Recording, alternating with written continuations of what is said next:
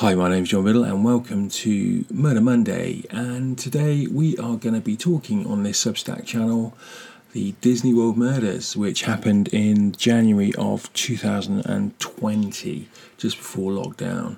This year, the father of the family, Anthony Todt, was convicted of the murder of his wife Meghan and 3 children, and was given a whole life term for the rest of his life, and the judge also added an extra year for the killing of the family dog. So dive in, have a look at see what happened in Florida. So let's take a dive into the Disney World murders. So between Christmas and New Year of 2019, nestled within reach of the world of Disney is a small and picturesque town called Celebration, but its illusion was tainted by the slain family of the Todts. Now, you got to remember that somewhere like Celebration, it was a town created by Disney to give that very American feel. The wide boulevards, the long manicured front lawns with drives, and far-reaching porches with rocking chairs on. This was the kind of town that they came and settled in. But anyway, the bodies of Meghan, who was age 41, along with their children, Alex, 13, Tyler, 11, and Zoe, age of 4, and the family dog called Breezy, were discovered by the police, and the father, Anthony, was arrested and confessed to the murders, and sentenced to life in prison without the possibility of parole. Police uncovered during the investigation a story which just didn't fit the external paradigm of the Todt family. It didn't prepare the world for what was to come. The harmony of the Todt household was obscured by lies and deception. So let's dive in a bit closer. Anthony and Meghan were both physiotherapists. Meghan was also a practicing yoga instructor, and the couple met and dated for 8 years while running a successful practice in Colchester, Connecticut, before getting married. After Meghan fell pregnant, she became an at-home mum, focused on all of her time on raising her children, and leaving Anthony to run the businesses. Well known throughout the family neighbourhoods with a warm and friendly attitude, the Todts lived that perfect life. After school clubs, activities on the weekends, Anthony, who went by the short name of Tony to his friends, would volunteer and coach the Little League soccer. They attended the children with music and art clubs and an array of sports clubs. And the family went on to Florida to live in the Sunshine State after finding that dream home in the Disney-inspired and developed town called Celebration, which was costing the family an eye-watering $5,000 a month. The town was very close to the American dream, wide open spaces, like I said, with lush green parklands and long, perfectly manicured lawns. What Disney failed to address was the stressful life of the 21st century. People these days are just not that peoply anymore. Homeowners from Celebration, like any town across the developed world, pull into their drive, walk through the side door and spend the entire weekend pretending they weren't home in order to avoid the rest of humanity. The town is located in the central belt of Florida and doesn't have season, so it's warm pretty much all the time. So in the fall they truck leaves in for the kids to play, and it's Christmas time they pump fake snow in the park so the kids can do the snow angels, and creepily birdsong is piped through the trees in the parklands through speakers to give that kind of perfect feel. Somebody being interviewed on a true crime podcast said it had a very, you remember the Truman Show with Jim Carrey? It had a very similar feel to the Truman Show, and the facade of that kind of perfect American town, I guess, in the 21st century just doesn't exist these days. But anyway, people came from all over, but people being people, they rarely found peace. Often if they're running away from trouble, the trouble has a habit of following them, and the Todt family was no exception. Pretty soon after the move, the cracks in their facade began to show. Meghan had contracted Lyme disease after being bitten by a mosquito prior to their move. And then what followed was bouts of depression and some real sick ailments, and as a medical professional it's very difficult to diagnose Lyme disease, and you don't really see it that often. But she became insular and absent from her usual circle of friends, which for Meghan was very out of character. And it didn't take long for Anthony to follow suit. He became quite withdrawn, and then they stopped answering the phone, and stopped attending the school clubs. Anthony confided in a friend saying Meghan was wrongly diagnosed, and by the time doctors had figured out Meghan's diagnosis, something was quite significantly wrong with her, and it was all centred around her liver. So the move to Florida was motivated by this because it was a perpetually warm state, and Meghan seemed to do well in that kind of climate. Anthony carried on with a business in Connecticut and travelling each week to and from Florida, keeping the family in a rented house. Now, I'm not from America, but I know it's a bloody big place.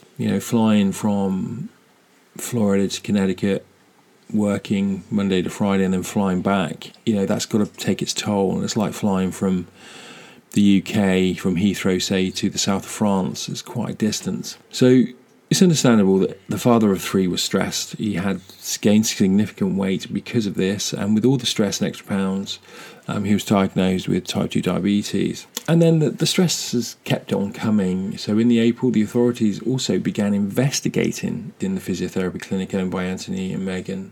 It became clear that Anthony was billing patient insurance companies for appointments and treatments when the patient had been long discharged. Authorities had contacted patients to discover Anthony had discharged them from his care but carried on invoicing the insurance companies. 2 financial institutions filed lawsuits naming Anthony as the primary defendant. And when special agents from the FBI came to the clinic and shut it down, they showed the staff at the door, and the money the Todts owed the staff was now in the hands of the FBI. Anthony played the whole thing down, laughing and joking with the staff and the investigators and cracking open cans of beer. The behaviour seemed odd. Some staff had seen the writing on the wall with Anthony's increased erratic behaviour. He was missing appointments, he was cancelling appointments at the last minute, and the patients and families of the children who loved attending Anthony's clinic had been complaining for some months prior to the FBI arriving at the clinic. On this particular day, after all the staff had left, Anthony then admitted to the fraud to the agents from the FBI. He mitigated Meghan from the crime, stating his wife and children knew nothing about what he had done. And as they were living in Florida, Anthony just basically said he overreached his line of credit, and lying to the insurance company was easy, like taking candy from a child. But he didn't have any way of paying back the $100,000 that he owed. As Anthony had admitted to the fraud, it satisfied the agents. Anthony would then comply with any conditions set. And on the face of it, he was looking at 12 months in prison for the fraud if found guilty. And he'd already admitted to it. The business was gone. But anyway, hindsight's a wonderful thing. With Thanksgiving around the corner, they allowed Anthony to travel back to Florida and spend some time with his family. He agreed to return to Connecticut on December 8th, and he needed to take on the service of an attorney, but he never showed. The evidence was damning, and what happened in the family home was up for debate. The family would return to Connecticut for Christmas and enjoy the snow and have friends and family over, but in 2019, after the investigators had raided the clinic, the family opted to stay in Florida. The Todd's absence at Christmas was noted by friends and family in Connecticut. Police were called several times to conduct welfare checks on the Todt family at Christmas, and this is where members of the family were calling in the Florida State Police and asking them to go around their house because they hadn't heard anything. No one had called over Christmas. And there was a genuine increase in alarm as to what was going on at home. And there were some weird text messages that they were receiving from both Meghan and Anthony. But there was when the police went around the houses, there was no signs of disturbance. And without the right court appointing warrants, police were powerless to do anything. They couldn't gain entry. They couldn't just knock the door down. As there was no sign of criminal act or anything that would indicate to the police that they needed to gain a forced entry. There was nothing else the police could do, but so the calls kept coming into the local sheriffs to keep doing the welfare checks. And apart from driving to the house and knocking the door, that was all they could really do. But the police had kept tabs on the house because they were aware. It was certainly on their radar, and regularly driving past the house to see if anything had happened in the house, if there was lights on or a door open or a car on the drive. A notice appeared on the front door, and it was an eviction notice from the landlord. Police made inquiries and interviewed the owner of the property. Anthony had not paid their monthly rent for some time and now owed the landlord a significant sum of money. And the landlord had no choice but to evict the family. So the house appeared to be abandoned as the mail piled up at the front door, and on the morning of January 13th, agents from the FBI parked outside the house in relation to the fraud case, but unaware of the repeated welfare checks that the local sheriffs had been conducting. Anthony Todt, by some stroke of luck, then appeared on the porch, which surprised the officers in the car. They thought the house was empty.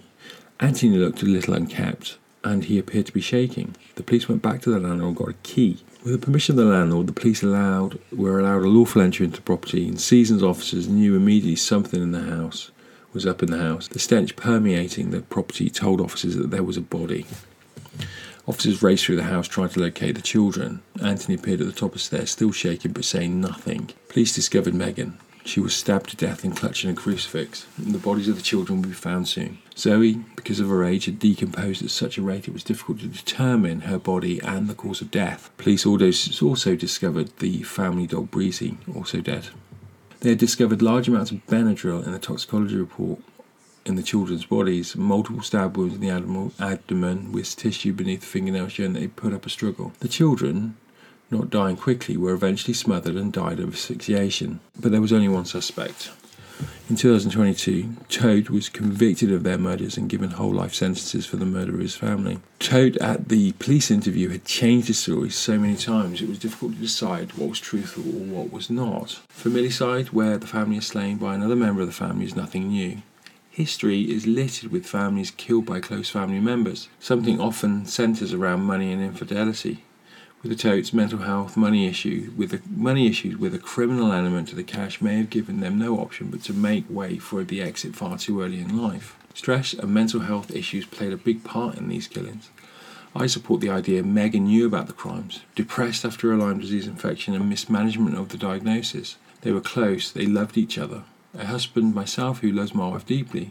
There's no secret. I couldn't keep this from my wife if I stole money. Meghan must have known that the house they were living in Florida was costing the earth, and there was going to be a point the money would run out. Anthony's weight gain is also an obvious stressor. Along with the diabetes diagnosis, it must have opened a line of conversation between husband and wife. With the clutching of crucifix, I believe the family reckoned of a meeting in the afterlife, which has been widely reported. I believe the Todts had entered some perverted suicide pact. Anthony killing Meghan, sparing his wife from the torment of seeing her children die. He drugged the kids, then systematically stabbing them and smothering them to death. But even this notion is a tough concept to swallow. Meghan was a committed mother. She loved her children without question and to her friends, although in the distance they saw no change in Meghan, not the level Anthony was declaring. Anthony had taken dose after dose of Benadryl with little effect. The cold light of day and his own selfish preservation prevented him from pursuing his own suicide. A broken man, despair would have set in while his family slowly rotted around him, knowing at some point police were going to enter the property. After being sentenced, Anthony wrote to his father. Most of the text was written in capitals and with some passages underlined of a story which had completely changed. Initially in the police interviews, Anthony stated he was looking for a piece of jewellery for his daughter Zoe in the family condo up the road. He fell asleep in the condo while leaving the back door to the family home open. When he awoke in the morning, he entered the property and he came across Meghan. She had killed the children at this point, all slain in their beds. In the letter to his father, the story he told authorities had changed completely.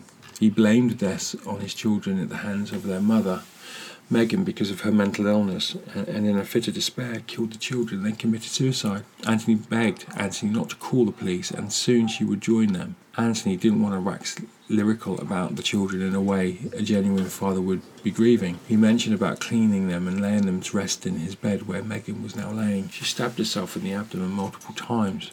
While her life was slowly ebbing away, she tried to use Anthony's hand to smother herself. Now let's just dial back a minute, okay? So he's come back to the house. He's found his wife in a state. She's in a bit of a state, right? And she's killed the children.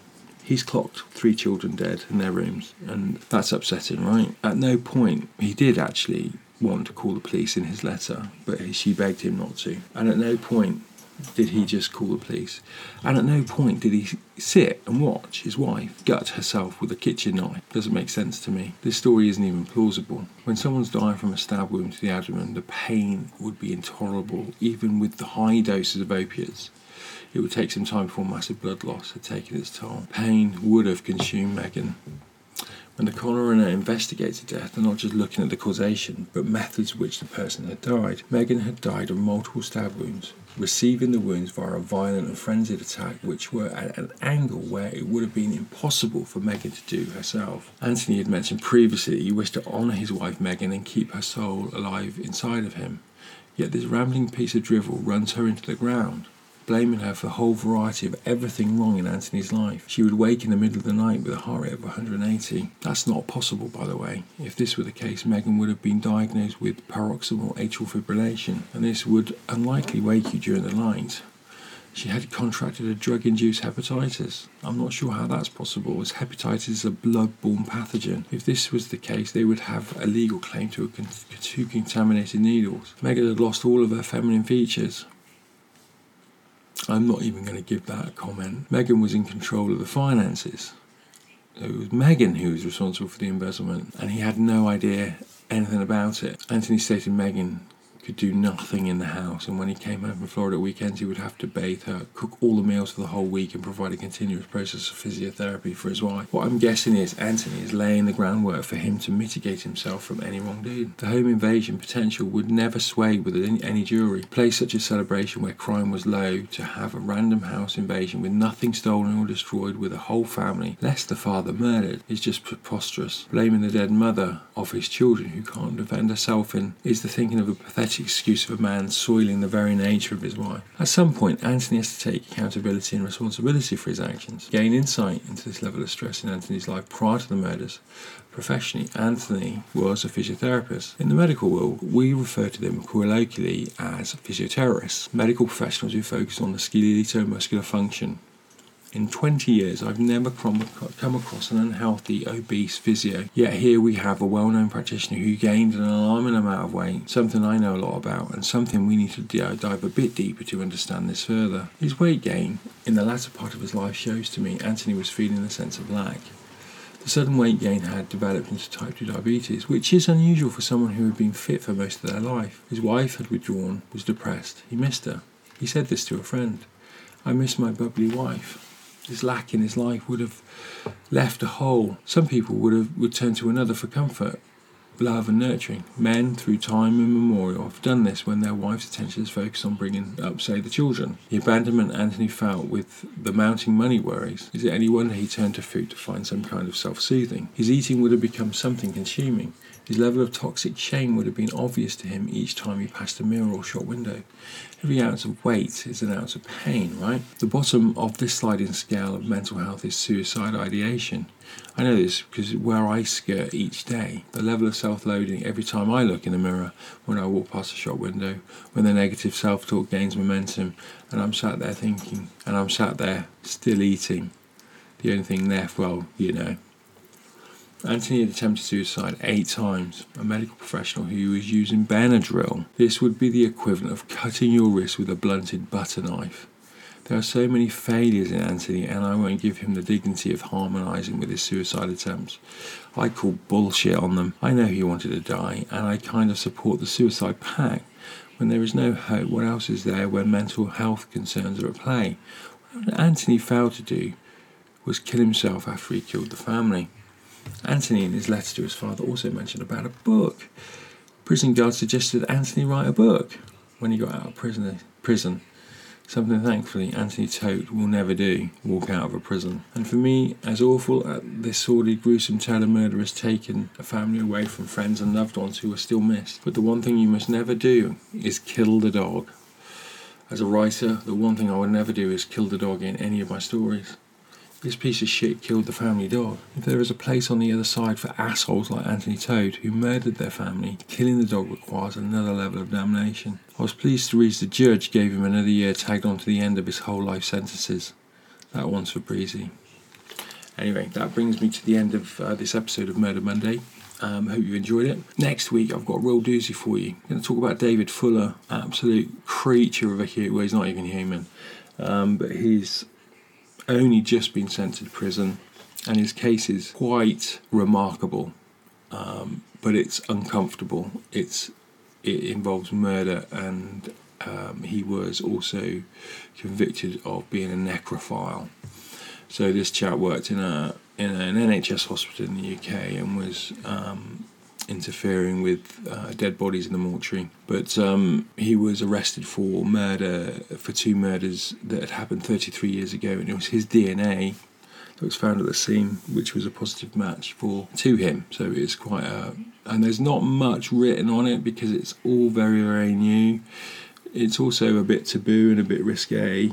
Killing people is one thing, but having sex with your nan while she's lying on a mortuary slab, well, that's just another story, isn't it? But that'll be out next week. So anyway, hit subscribe, hit me up, check me out on Facebook, and have a great week. Stay frosty.